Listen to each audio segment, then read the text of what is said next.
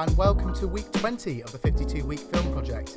This week, me and Jake ventured out into the wilderness of London, and we then came across the BFI Film Festival, which we are reviewing 2 films from this week. My name is Will, this is Jake. How are you doing, buddy? Hey mate, yeah, I'm really good. We braved the dark, cold streets of London in October, mate. I know, we did a good job. Things we'll do for this podcast. It was so cold. It's just bracing. Winter is truly upon us. No, I disagree. It's fluctuating so much, man. Like when I was walking to work this morning, it was absolutely freezing, and then when I actually got to work and I stepped out for lunch, it felt like a day in July. Yeah, it was. This is the thing. It's just I got told that we were going to have an Indian summer, and so in October. So this is us now. Our climate's fucked. Yeah, it is. It's just a Russian roulette as to what you're going to get each day. Yeah, literally. But anyway, enough pontificating about the weather. Let's hit into the news section. What have you got for us this week, mate? Okay, my first bit of news concerns the new World War Z 2 film. Have you heard about this in pre-production? No, I haven't. So are they starting to film a sequel? Well, they are trying to start to film a sequel. I've got a sort of timeline of events which has happened from here. So the original director, called Mark Foster, said that the film would make a great trilogy, saying it'd be like Bourne meets The Walking Dead. But since June 2013, they've been trying to do this sequel. They've had 3 or 4 different directors. They've then got to David Fincher in 2017, and then out of the blue, David Fincher decides to do Riverdale. No, it's not Riverdale, Mindhunter. And then filming was then delayed again.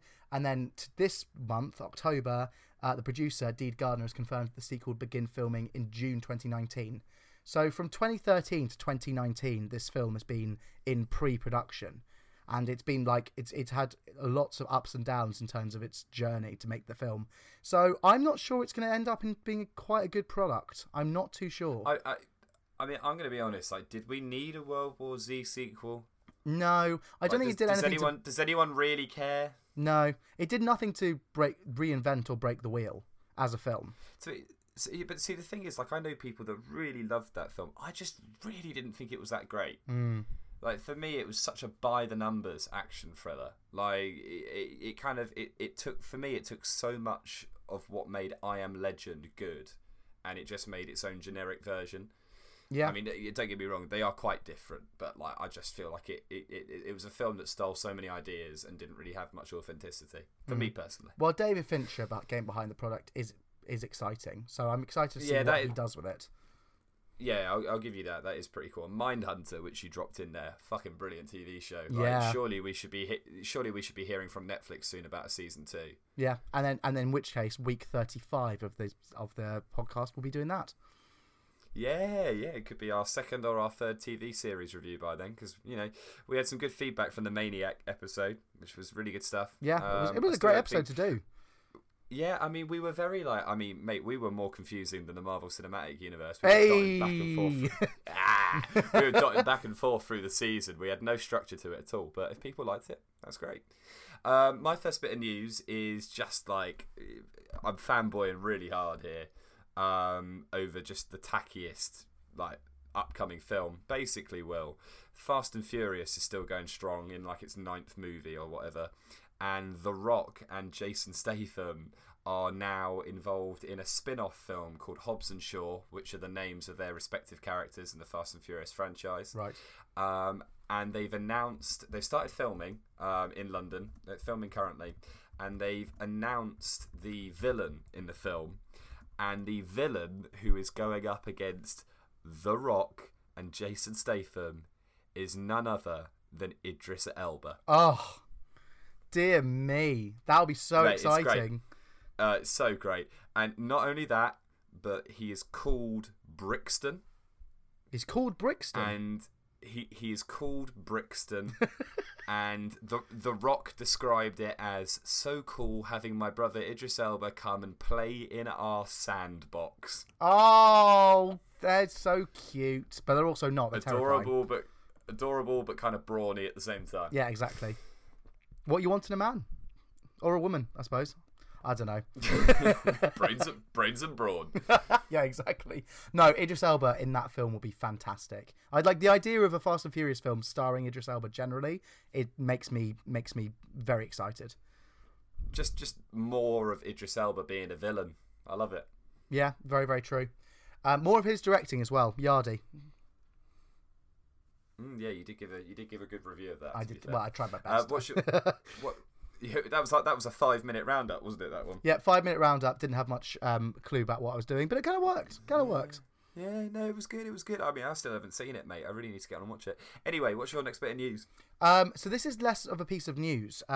It's more of a talking point. Me and Jake went to the BFI this week, and the second film we saw, Aquarela, it was based in the View Leicester Square Cinema, and as we were like waiting around, getting a beer, all the things you do when you're watching a film, we saw the trailer to The Nutcracker and the Four Realms, which we never knew was happening. I don't think it ever come across my radar. I don't know about you. Mate, no, I hadn't seen anything about this film until we saw it on the big screen in that cinema, and it looks like it has a huge budget. It looks massive, yeah, it really, really does. So I've just got some information about it, which is quite exciting. Go on, mate, do share. So it's directed by Lasse Hallström and Joe Johnston. Lasse Hallström is most famous from directing all of ABBA's music videos, which is very interesting. He's also directed Salmon Fishing in the Yemen, Chocolat, and What's Eating Gilbert Grape. So he's a quite accomplished director. I think quite accomplished and also critically acclaimed director. And then also Joe Johnston, who is a master at sort of special effects films in the early 90s and 80s. So Honey, I Shrunk the Kids, Jumanji, Jurassic Park 3, and then recently Captain America: The First Avenger. And the film will star Keira Knightley, Richard E. Grant, Miranda Hart, Jack Whitehall, Morgan Freeman, and Helen Mirren. Just a very interesting film. I'm not sure if I'm going to like it. The second trailer came out and I was a bit more dampened, but the visuals are just breathtaking. I find. Yeah, it does look good. It looks quite. I'm only thinking back to about a 10-second glimpse of it, but it looked a bit Alice in Wonderland to me. Yeah, very that. Very, very that. But it's out on like the 2nd of November, isn't it? So we should try and catch that. Yeah, we should do. We'll do it after Halloween, and that'll be a real change of tone and pace. Yeah, it will. We need to actually, speaking of Halloween, we need to review the Halloween film at some point in the next couple of weeks. That's out soon, indeed. The remake. My next bit of news is quite interesting. We've spoken about James Gunn a few times in the last month or so, kind of discussed his being fired from Marvel and no longer being the writer and director of Guardians of the Galaxy 3. Mm-hmm. He's not really shown any signs to be reinstated as that director or in Marvel in general, which is a real shame. However, it's kind of a blessing in disguise because it's come out this week that James Gunn will be writing and most likely directing Suicide Squad 2. Damn. Which is really, really cool. The response from everyone has been like, oh, what a shrewd move from DC. Like, Marvel, you really fucked up letting him leave. Kicking him out the door, to be fair. He kind of, a lot of people thought when Suicide Squad was kind of first being kind of built up as a movie, a lot of people thought they should have gone to him in the first place to direct. Because apparently people think it suits his style a lot more than Guardians originally did. But this is going to be a continuation of the same cast for Suicide Squad, but it's going to very much be kind of like a reinvigorated new approach, which is really cool. I think it's exactly what they need. I think I'm one of the people who, well, like everyone else, agrees that Suicide Squad was shit and it had the potential to be so good. But I'm not one of the people that thinks it had to be all R-rated to be good. I just think it needed to be funnier. I think it all fell so flat in terms of humour, and I think hopefully, if anything, James will bring that kind of like that classic kind of camaraderie, kind of banter that he's kind of known for into the world of Suicide Squad. Yeah, I think so too. I think I think it'll be the film that we wanted to see first time round. We wanted to see James Gunn's Suicide Squad as Suicide Squad. And I think that's why we were so let down. So fingers crossed, because it was never a problem with the cast. Maybe Cara Delevingne. She was interesting as the Enchantress. She was awful, man. She was so bad. But no, like, yeah, I agree. I think what will probably happen is it would have taken about 5 or 6 years, but we'll finally get the Suicide Squad film that we wanted. Well, I can't wait for it.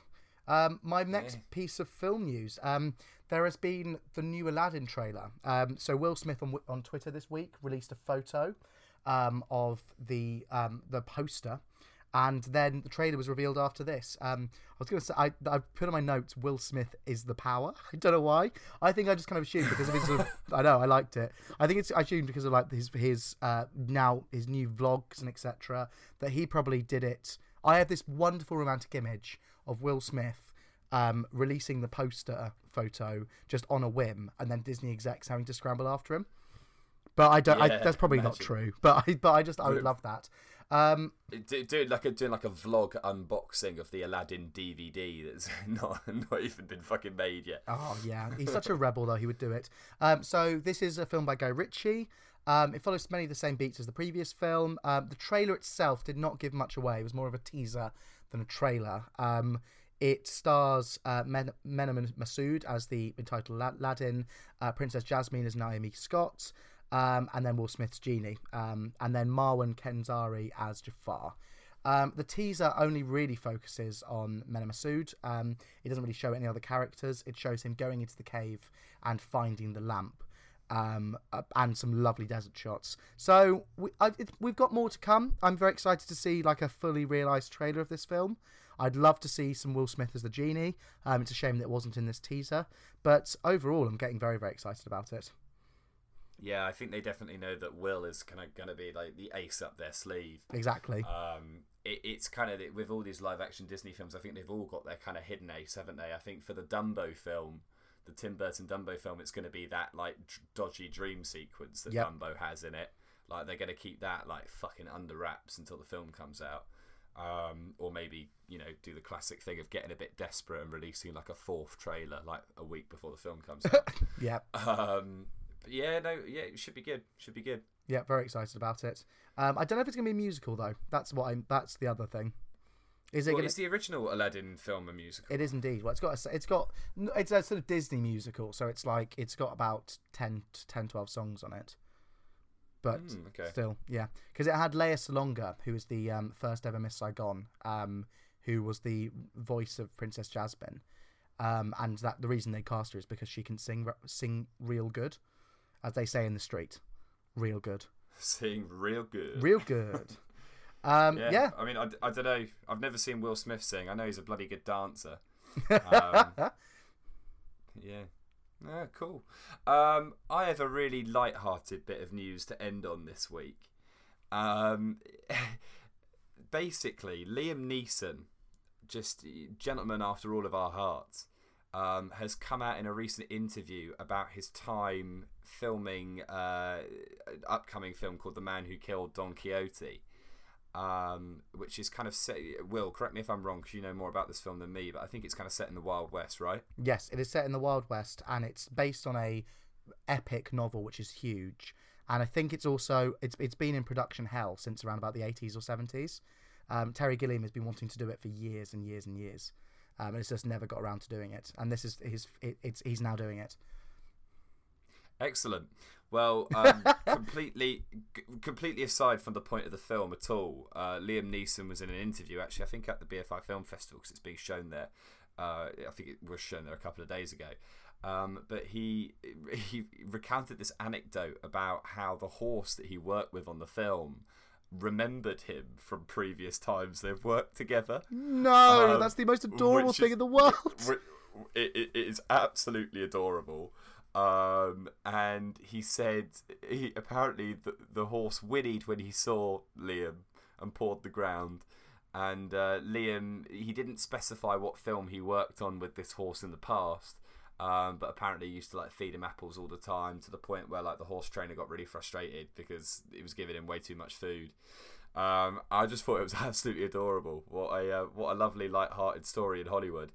But I then, when I was finding the article to kind of read up on this before us doing this episode, I found another article which has come out, which is great, called 6 Horses That Might Remember Liam Neeson. Oh dear! Think about the people like who worked on Warhorse and stuff like that. Imagine if like one guy who does a film again with Warhorse, and there's just like 30 or 40 horses. They're like, my love. It'll be great. Well, mate, this article's great because the first one of the 6 horses in the 6 horses that might remember Liam Neeson is the horse from Schindler's List in 1993. Oh my gosh! And this guy's written, Liam Neeson rode a horse in Schindler's List. Could that horse remember him? Or would the passage of time have eroded its fond memories, leading to an awkward confrontation between the two? Yeah, God. How many horses have you ridden since, Liam? I probably meant nothing to you. Amazing. What a lovely story. I've got a bit of a new story to end, which is a bit less happy and positive, but it's really interesting. Not quite so adorable. Yep. This is breaking right, news on the fact that I didn't prepare this story, but I got told about it earlier today. And then I've just read about it like about 10-15 minutes before we did the podcast, and it's fascinating. So today, Nicole Kidman did an interview. Did you know about this at all? No, I don't know anything about this far away. So Nicole Kidman did an interview, and it's talking about, it's a self-told essay published in New York Magazine. And she is essentially talking about like her life, her previous marriages, etc. And what she says is that because she was married to Tom Cruise from 1990 to 2001, she says this: being married to Tom Cruise at 22 is something I'm always reluctant to talk about. That said, I got married very young, but it definitely wasn't power for me. It was protection. I married for love, but being married to an extremely powerful man kept me away from being sexually harassed. I would work, but I was still very much cocooned. So when I came out of it at 32, 33, it's almost like I had to grow up. I just find that fascinating. The idea that Nicole Kidman didn't really marry for love. She married so that the industry wouldn't attack her and judge her. That's such a sad indictment on the film and television industry that's the steps she'd have to take. Yeah, no, it's quite an intense thing to say in an interview for sure. Yeah, definitely. I think. So, I mean, how old is she now? I don't know. I think she's about 40, 50. I think. Well, 2001 she was 32, 33. So she's around about 40, 45. Damn. Yeah. I mean, for me, I found it quite sad, but I also think that's an interesting choice to not marry for love per se, and marry for protection, like especially being in the spotlight. And then imagine all the interviews that she had to do and all the press junkets she had to do with him, and they had to pretend their marriage was based on the fact they'd fallen in love, and it kind of to me kind of puts into question all these big power couples like Brad and Angelina, or before that Brad and Jennifer Aniston, and what's his name? Ben Affleck and Julie Gardner, who've now broken up. Like, is it because of these marriages are marriages of convenience in a Hollywood world? It just raised so many questions. Yeah, it does. Sorry, who did you say she was married to? She's now married to Keith Urban, who is a... No. Who was she married to in this time where she said that she was Tom married Cruise. for protection? Tom Cruise, yeah. Strange man to choose to protect you. Well, I suppose with Cruise you get him and the Church of Scientology protecting you. Yeah, I know. You're marrying a state of mind. You're marrying a state of mind. I just find it so ironic, man. Like I love his acting to a degree. I find him quite entertaining, but like, I mean, fuck, some of the stuff that Katie Holmes said happened when they were married, like, weird. Yeah, I know. Really, really weird. Yeah. So sorry to that was such a lovely story about Liam Neeson, and I feel like I've plunged it into the tabloid gutter. But that's what we do at the 52-week film projects. Yeah, I know. Do you think Nicole Kidman's taller than Tom Cruise? She probably is. She's from what I can tell, she's about 6 foot or something. Yeah, so definitely she's probably got a bit of a kick out of that, didn't she? Well, no, because Tom Cruise probably brought a box where he went, so, you know. It just had like platform sneakers. Yeah, exactly. 18-inch platform sneakers. Anyway, good stuff. Somber stuff, strange stuff, as it always is with the news segment.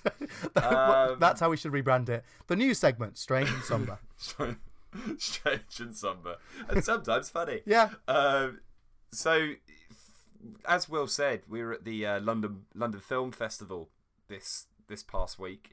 It's actually going on from the 10th of October until the 21st, with everything from kind of like the up and coming major like Oscar winning type films down to like short films, documentaries, kind of conversations on stage with like various different directors and producers. Huge amount of things going on, and a lot of it is kind of spread across the South Bank area of London, Embankment area, Leicester Square.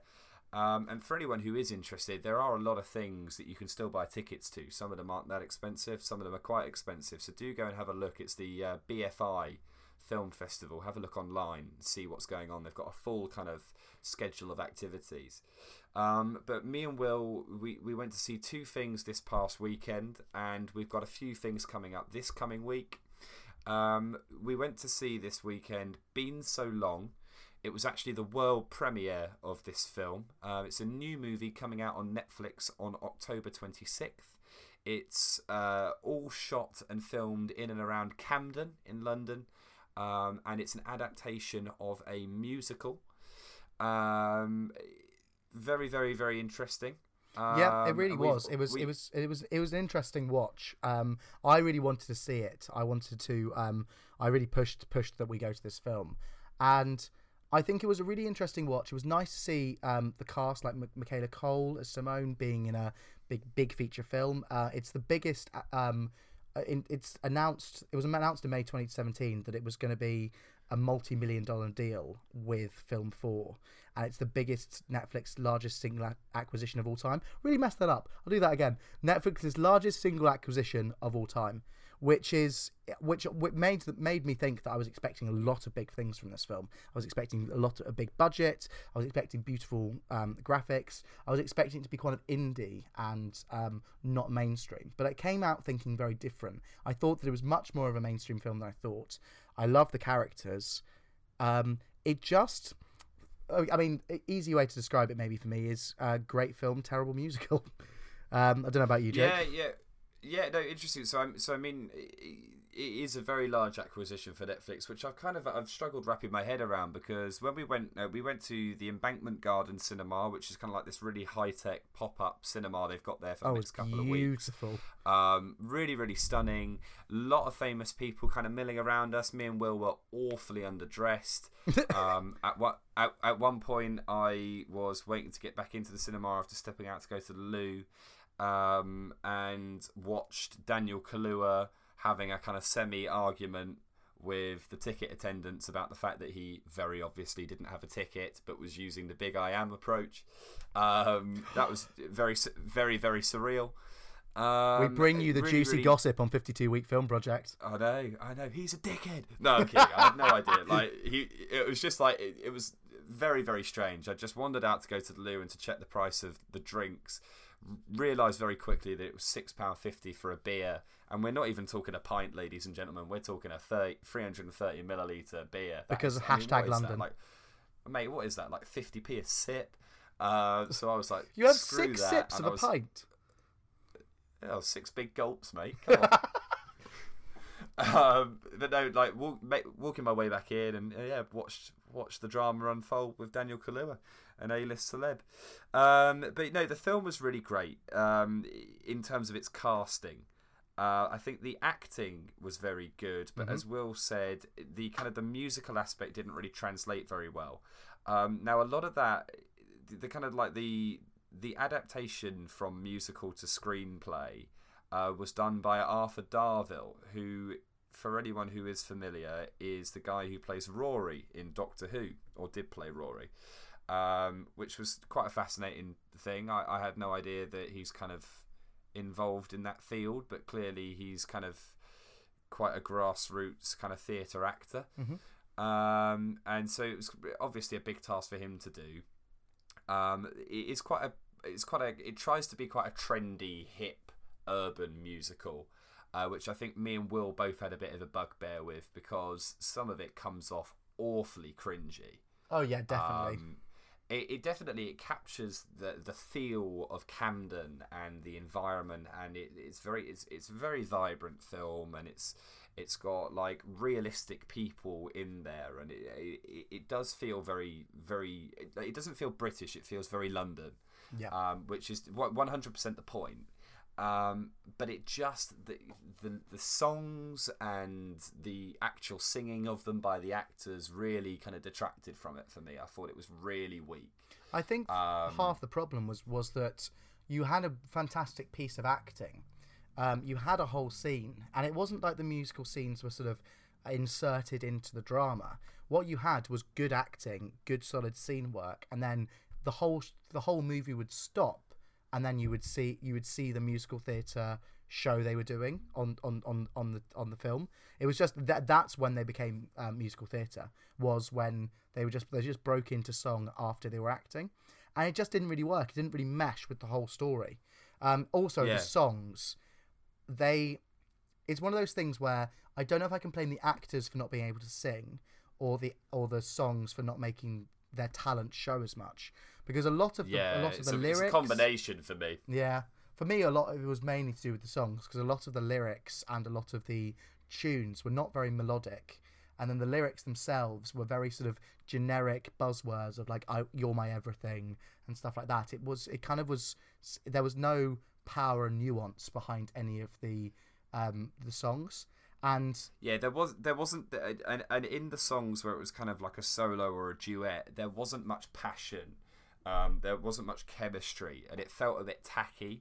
I even would go as far as to say that I think that Michaela Cole, who's in the starring role, she plays a single mother who's looking after a young daughter in central London. She is amazing. Now, I know that Michaela Cole has kind of started getting her foot in the door with kind of like BBC dramas recently, and she's carving quite a good name for herself. And if you can take anything from watching Been So Long, it can be quite funny at times, but it can also be very sincere. It's got some really heartfelt moments, but generally speaking, all of the best moments I can think of gravitate around either being her acting on her own or her parts in scenes involving a lot of people. Yep. I didn't think that the central romance, I thought the male co-protagonist, if I'm honest, I thought he was pretty shit. I didn't think that he was engaging. I didn't think that maybe the character as well for me. I didn't think the writing was very good. It all felt quite basic. Yeah. But yet still, it was still enjoyable to watch. I didn't really root for Raymond as a romantic lead. At all. I think there was a couple of scenes in the beginning where he's come out of prison, and he's at his friend's christening, and he's talking about going on the pool, and it happened a couple more times throughout this, and it just makes him seem a bit desperate to have sex, and that's not the point of the romance. The point of the romance is he's meeting a girl that's going to change his life out of prison, out of being not in a good job. But it's going to generally change his life. But that doesn't happen. I completely agree. I also think that the whole way through the film you're kind of, I think especially by the end of the film you're meant to think that they're a perfect match and that he's a really nice, genuine guy. But I kept thinking back to like he's so like body orientated and like cares about his image and his muscles, and even like sings about how much of a catch he is at one point, and like. I just feel like he represented so much of the like Jack the Lad culture of like dating that I didn't really understand what she saw in him, other than just a guy that was there to listen to a degree, and I think that was a big issue for me in the kind of like the authenticity of the film, was because I didn't really think that he was the right fit for her. I couldn't really get on with it. Yeah, I agree. I thought that so the film also follows not just the central romance. It also follows Michaela Cole's daughter in the film called Artemis. I think she has some of the best stuff in the film. Great actress. She doesn't have a singing role. She's there. She was really, really doing a good job. I also liked George McKay as Gil, although his part was all over the place. He didn't have really any motivations. This character essentially, he saw a girl once, he fell in love with that girl, he got a nosebleed bleed because she was so beautiful, and then Raymond steals her, and so he's out to stab him. And he's always just treated as a bit of a joke in the film. Yet, well, he's a drug addict, isn't he, that wanders the streets of Camden? Yes, but that's the general idea of him. But he's so, in a way, pathetic that although he's doing really, really good acting, and I really like the relationship he develops with Yvonne, Simone's best friend, later on in the film. But it's kind of, because he's just taking the mick out all the time, he just falls over and gets beaten up, etc. There's no sense of threat, and I feel like that's what they were intending to do. They were intending with that character to be stupid yet threatening. But then but they also wanted him to be the comic relief aspect, and every time he came up in the film, I was thinking, oh, fucking hell, are we doing this again? Yep. And so much of it for me was, I didn't think his acting was necessarily bad. No, I think not at all. I thought the choreography was shit, because he was kind of acting in a very kind of, a lot of his acting was kind of involving his very erratic and very flamboyant body language. And I understand, like, you watch the film and you think, yeah, like, I get it, this was definitely a musical on a stage, because this is kind of how the actor would be performing this on the stage, kind of, you know, suspension of disbelief, kind of working with a bit less than an actual film with a backdrop and an environment, and the person watching it can really see what you're doing, rather than you having to try and get an audience to understand your position by using more of your body language. But my problem was, I felt like they kept a lot of that is probably in the stage musical. They kept a lot of that in for this character, and I just think it just ended up looking forced and a bit unnecessary to me. Mm-hmm. Yeah, I found it all just a bit problematic. Also, I found, silly thing to pick up, but his backup dancers for his big song would throughout the whole film drove me insane, because it was like they weren't really. It's like they were supposed to be natural, yet at the same time, by being natural, they weren't show-stopping. They like, you couldn't hear any of the vocals. You couldn't. There was really no reason for them to be there. And with these big musical theatre numbers, you really have to have the ensemble cast kind of hamming it up in whatever way you do.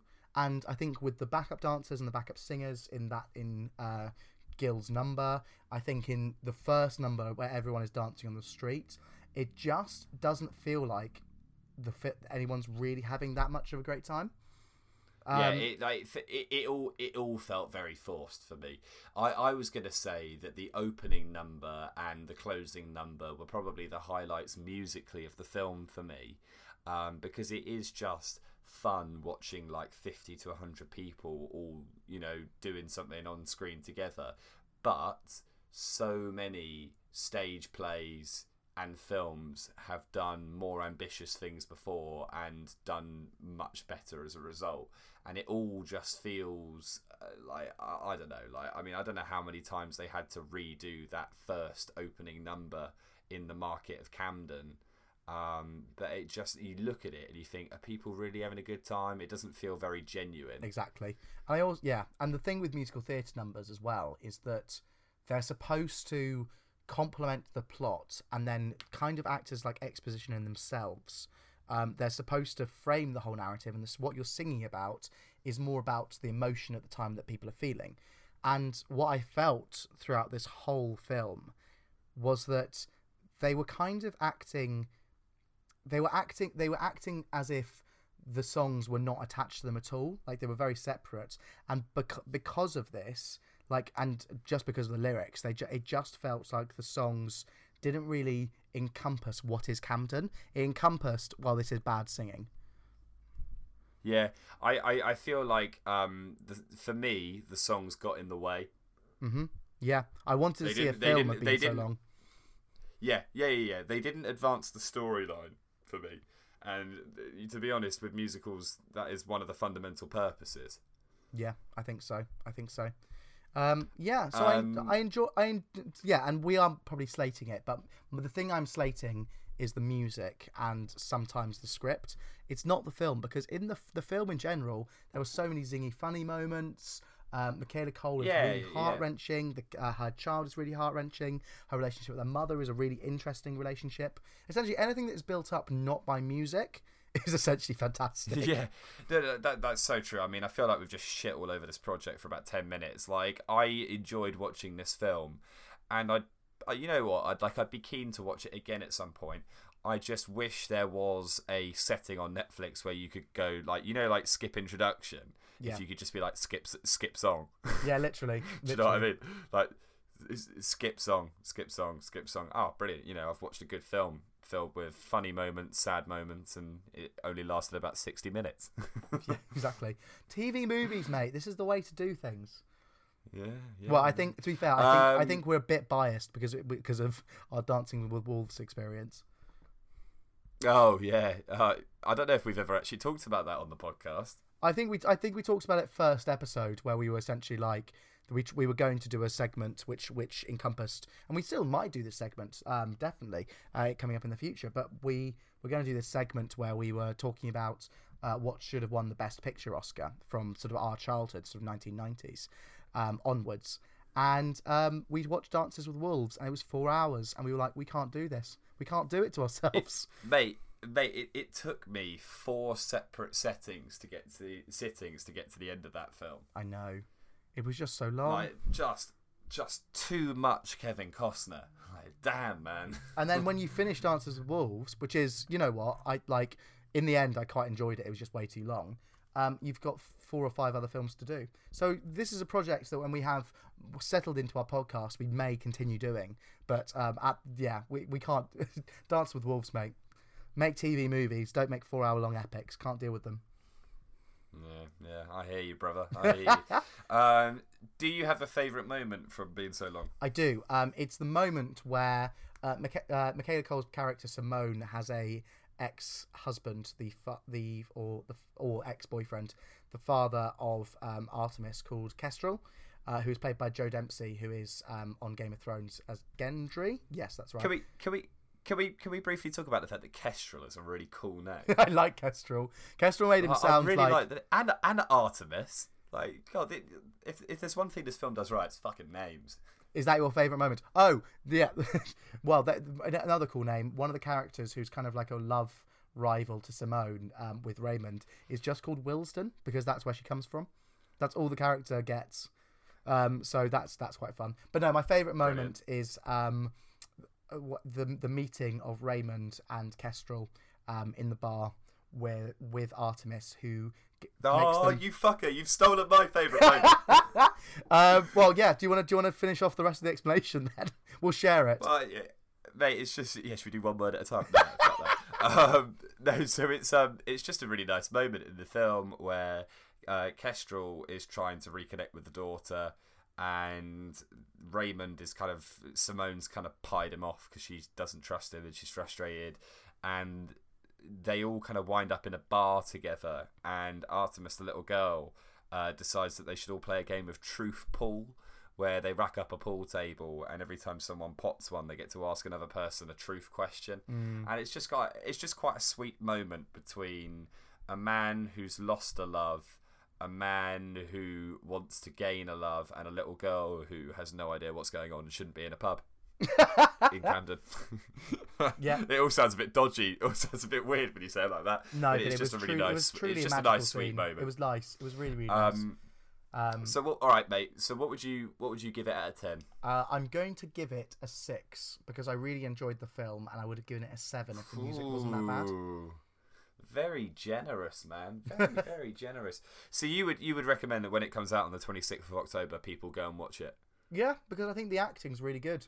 I think the acting is decent. I think the film has got some really, really funny moments in it. Like, I've chuckled in this film more than I chuckled in a lot of other films that I've seen this summer. Now, all right, so So this is going to be controversial. I think this might be the biggest gap in reviewing mark we've given a film. Damn. Between me and you. I'm going to give it a 4. I think it's one of the worst films we've reviewed, the more I think about it. There are some heartfelt moments, but they only, for me, really come from Michaela Coel's character, and they don't add up to more than maybe like 2 or 3 minutes of the film. I find Raymond quite antagonising, and I thought the bulk of the film is involving musical numbers, and I don't think any of them landed for me. I would say if you're into this kind of stuff and you want to watch something kind of cheap and easy, then give it a whirl. Like Will said, like we both said, it has got some nice moments, but I just think there are 100 better things you could be watching right now, especially on Netflix. Yeah, there are 100 better things that you can be watching right now, but I would put Been So Long at 101, and I think there's so much good content that Been So Long might fall under the radar, but I still don't think it's the worst film I've seen in a while. I think the good moments really stood out as good, and I can't say that for all the films that we've reviewed on the podcast. So that's why I gave it 6. But that's interesting. 4 to 6. Yeah, makes up a 10 between us. Yay! 10 out of 20. Yeah, 10 out of 20. Yeah, half. 50%. Right, now, the second film that we went to go see, so we watched that on Friday night, and that was the world premiere, which was very exciting, all the glitz and glamour. On Saturday, we got up, and early afternoon, we went to Leicester Square to watch Aquarella, which was a wholly different experience. One that me and Will, I think if I speak for both of us, we enjoyed it, we got frustrated by it, we both briefly napped through some of it. Don't mention that on a film podcast. We're so unprofessional. Yeah, all right. So, I mean, there's no better way to explain this film to people, because it's a hard one to explain, than to actually just read the bio from the production company, Aconite Productions. So it says, Aquarella takes audiences on a deeply cinematic journey through the transformative beauty and raw power of water. Indeed. Filmed at a rare 96 frames per second, the film is a visceral wake-up call that humans are no match for the sheer force and capricious will of Earth's most precious element. From the precarious frozen waters of Russia's Lake Baikal to Miami in the throes of Hurricane Irma to Venezuela's mighty Angels Falls, water is Aquarella's main character, with director Victor Kossakovsky capturing her many personalities in startling visual detail. In Victor Kossakovsky's own words... Should I try and do his accent, Will? I like the dramatic clearing of the throat. I don't know. No, I definitely can't do this guy's accent. Was he Brazilian, right? Or No, Russian? he No, was Russian. He was Russian. But... Oh, no, this is... Kossakovsky. No, His name's Kossakovsky. He was like... Does this sound anything like it? I'm trying to remember. It's like, through the lens of water. No, it's crap. Absolute crap. I'll try my voice. Don't do it, mate. Don't do it. No, to be fair, So his this accent was not just... It wasn't just any particular nationality. It was very particular. Really, really, really, really interesting. It was quite an experience. But no, anyway, so his description of the film is, through the natural lens of water, you can see, experience, and feel the ebb and flow of all known human emotions. Anger, aggression, peacefulness, nobility, loneliness, jealousy, everything. I want to film every possible emotion that can be experienced while interacting with water. Beautiful emotions along with horrible ones. Ecstasy and inspiration, destruction and human devastation. Those descriptions kind of add up. This was essentially a near 2-hour film, just about floating icebergs, water, rain, storms, and intermixed in it were a few human experiences. Mm-hmm. Well, it was quite nice for the notes on this review, because I didn't have to put a cast list, because there's pretty much no dialogue. It's so true. Yep. Hardly any dialogue. Any dialogue in this film is kind of sort of off the cuff, and you're not really necessarily meant to hear it all. There's some subtitled bits when it's needed. For me, Will, this film was split into 3 parts, right? So the first half an hour of this movie was probably the most fascinating section. and it was looking at this frozen lake in Russia, where there's kind of like a little town nearby, and this is all real. This is a documentary, and this huge frozen lake, cars are prone to kind of falling through the ice sheet.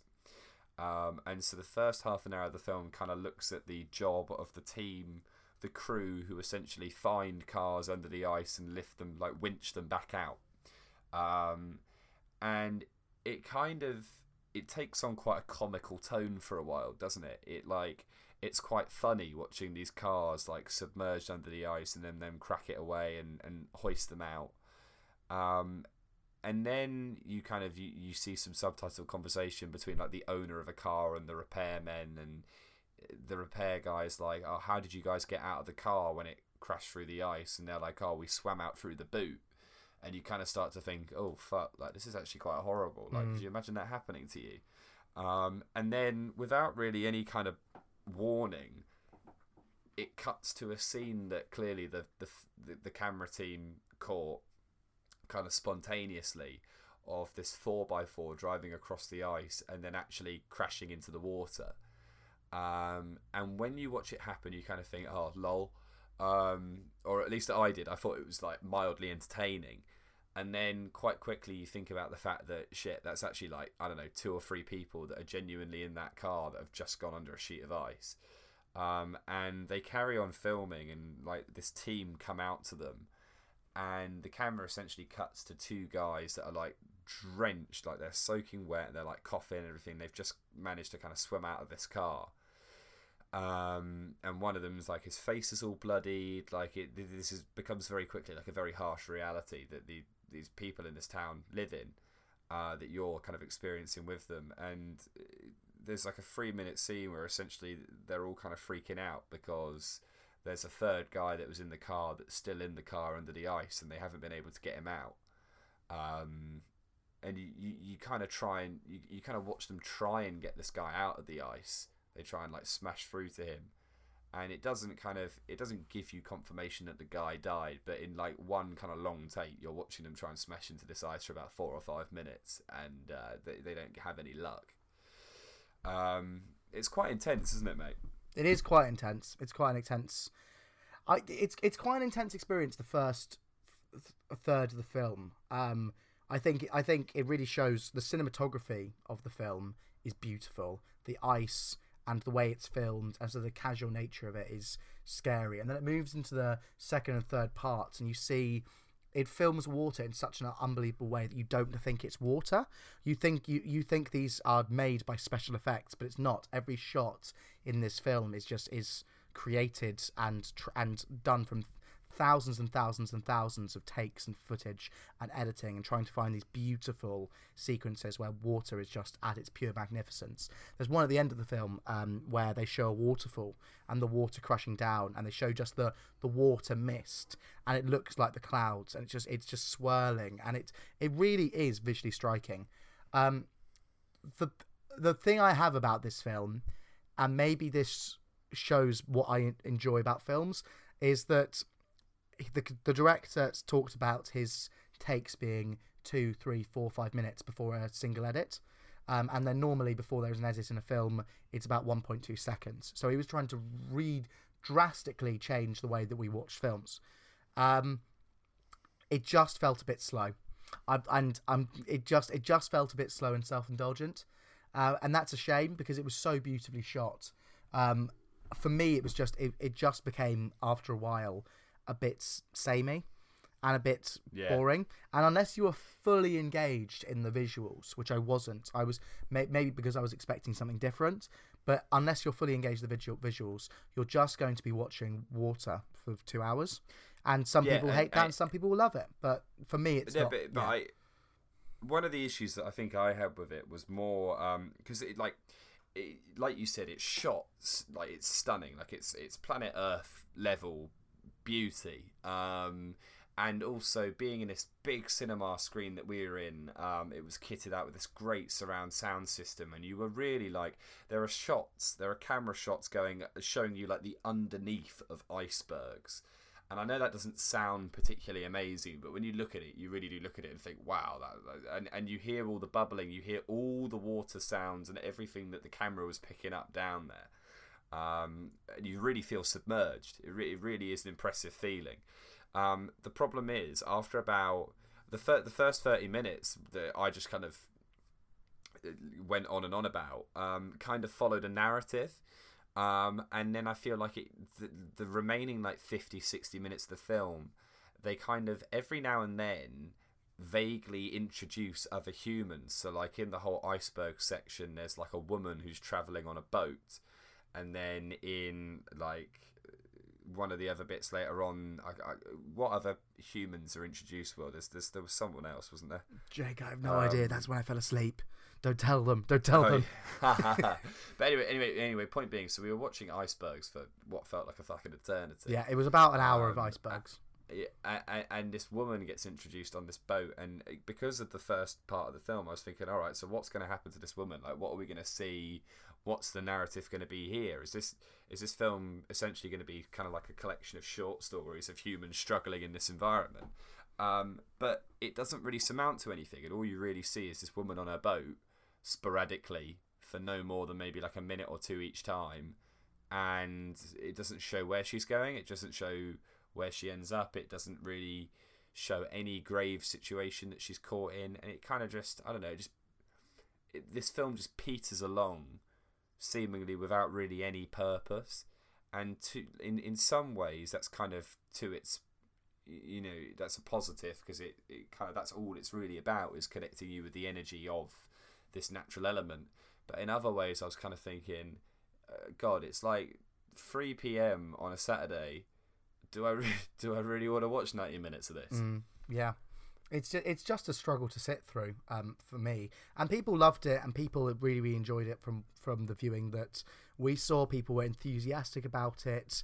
I saw a man leaving the cinema, and he was like, "Isn't it just an amazing day that I could come in and watch a film like that?" And I was like, "Oh, that's really." I know. Sweet. It was like I was half tempted to be like, "You're so sweet," but how did you sit through that and have such intensity about it? And it just really doesn't follow human stories. And what the director said, which I thought was kind of, I just didn't buy it, was that the central character in the film is us, because we are the interpreter of the actions. It's making us think. Now, I understand that. I did an English literature degree. That's essentially the memo of the course. But exactly. But I just don't think there was enough content to make you think that deeply, unless you were thinking about the images. There was no actual stories or sequences of events being placed at you. It was just images, and I don't know, maybe for an acid trip. I'm joking, but no, it just felt a bit confusing as a whole film. It just felt like 90 minutes of Blue Planet B-roll. Yeah, literally. And don't get me wrong, that's gorgeous, and on a large sound system it was impressive and everything, but the purpose of this film is not to be like environmental or to educate in any way. It's just meant to connect you with this element, or so they said. But the problem I had with that was I found myself more detached than ever, because there wasn't really a grounding for why I was watching it. I don't know. It was a difficult one. I mean, do you have a favourite moment from this film? My favourite moment from this film is probably I've got two. It's the shots of the waterfall at the end, and it's got this beautiful yellow hue. I think it's taken at sunset. It's got this beautiful yellow hue, and it's sort of like this yellow water, and it just looks like a bit like like stardust almost. It's gorgeous. The second favourite moment from this film was probably the whole episode of the guy falling in and potentially losing someone early on in the film. I thought it was quite a moving stuff, and it did grip me. Yeah, what's your favourite moment, mate?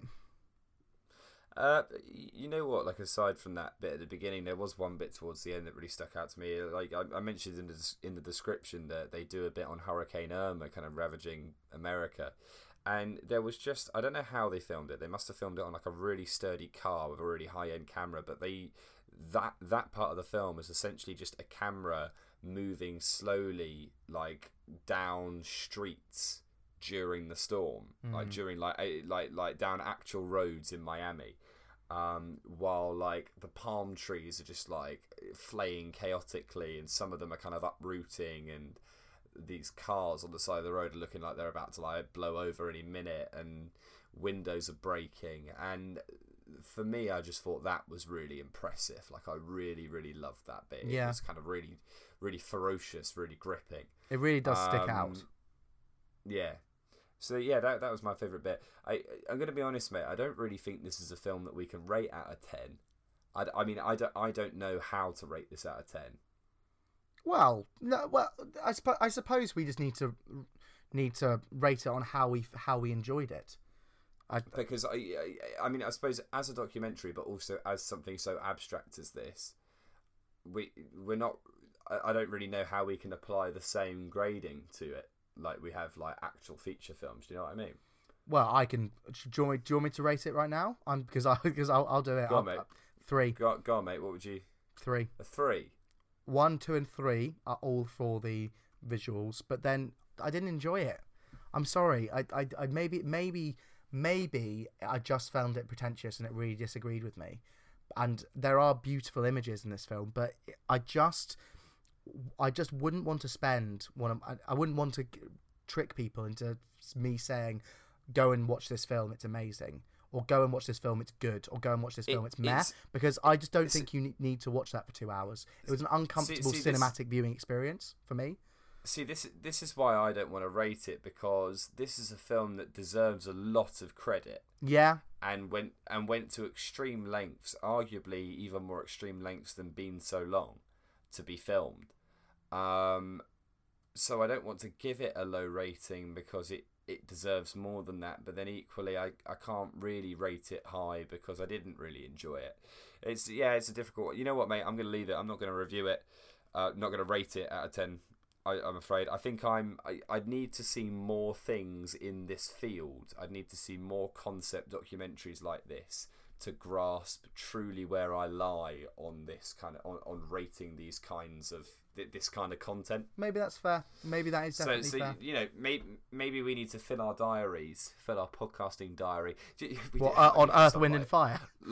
Like we have some magical black book that just pops up and we write things in. No, I think we should we should try and get a few more documentaries in, mate, and see if we can actually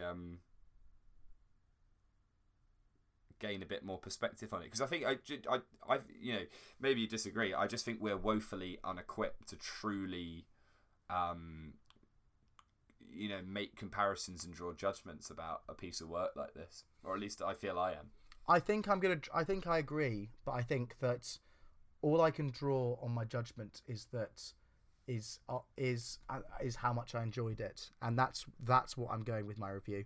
So that gives our listeners the best of both worlds.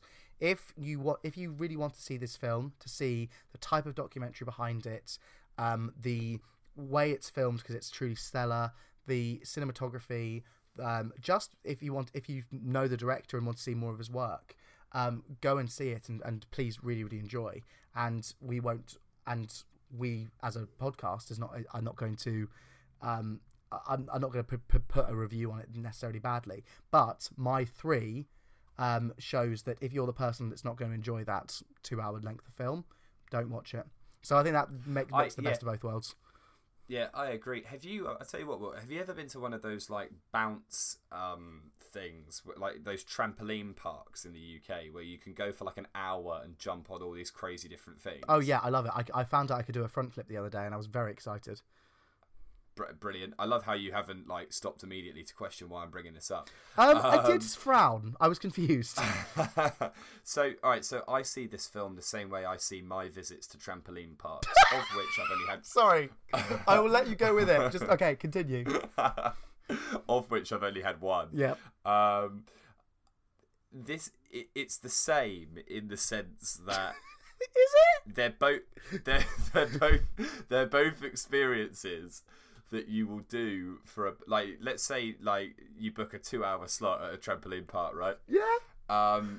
and or you go and watch this film for 2 hours. Well, yeah.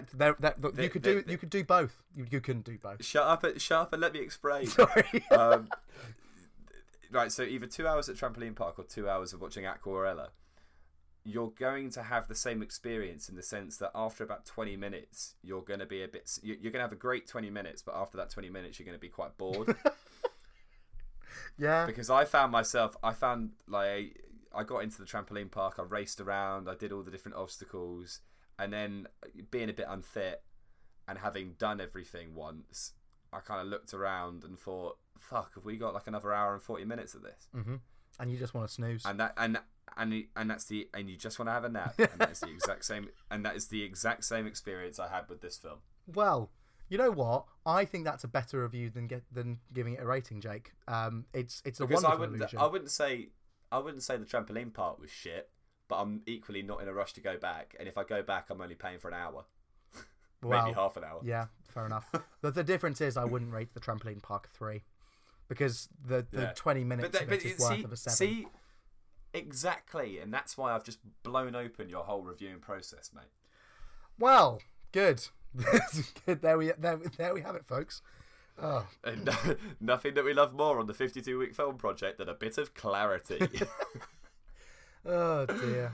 Well, that is our reviews of the VFI Film Festival. We have more films coming up. We have Sew the Winter to My Skin. We have also got Outlaw King. What else have we got coming out? Is that our last? We've got well. So I'm seeing Outlaw King tomorrow, which is the Chris Pine, Robert the Bruce film. The big kind of action historical epic, which should be really fun. Where you see Chris Pine's Willie, apparently. Yeah, apparently it was the star of the Venice Film Festival.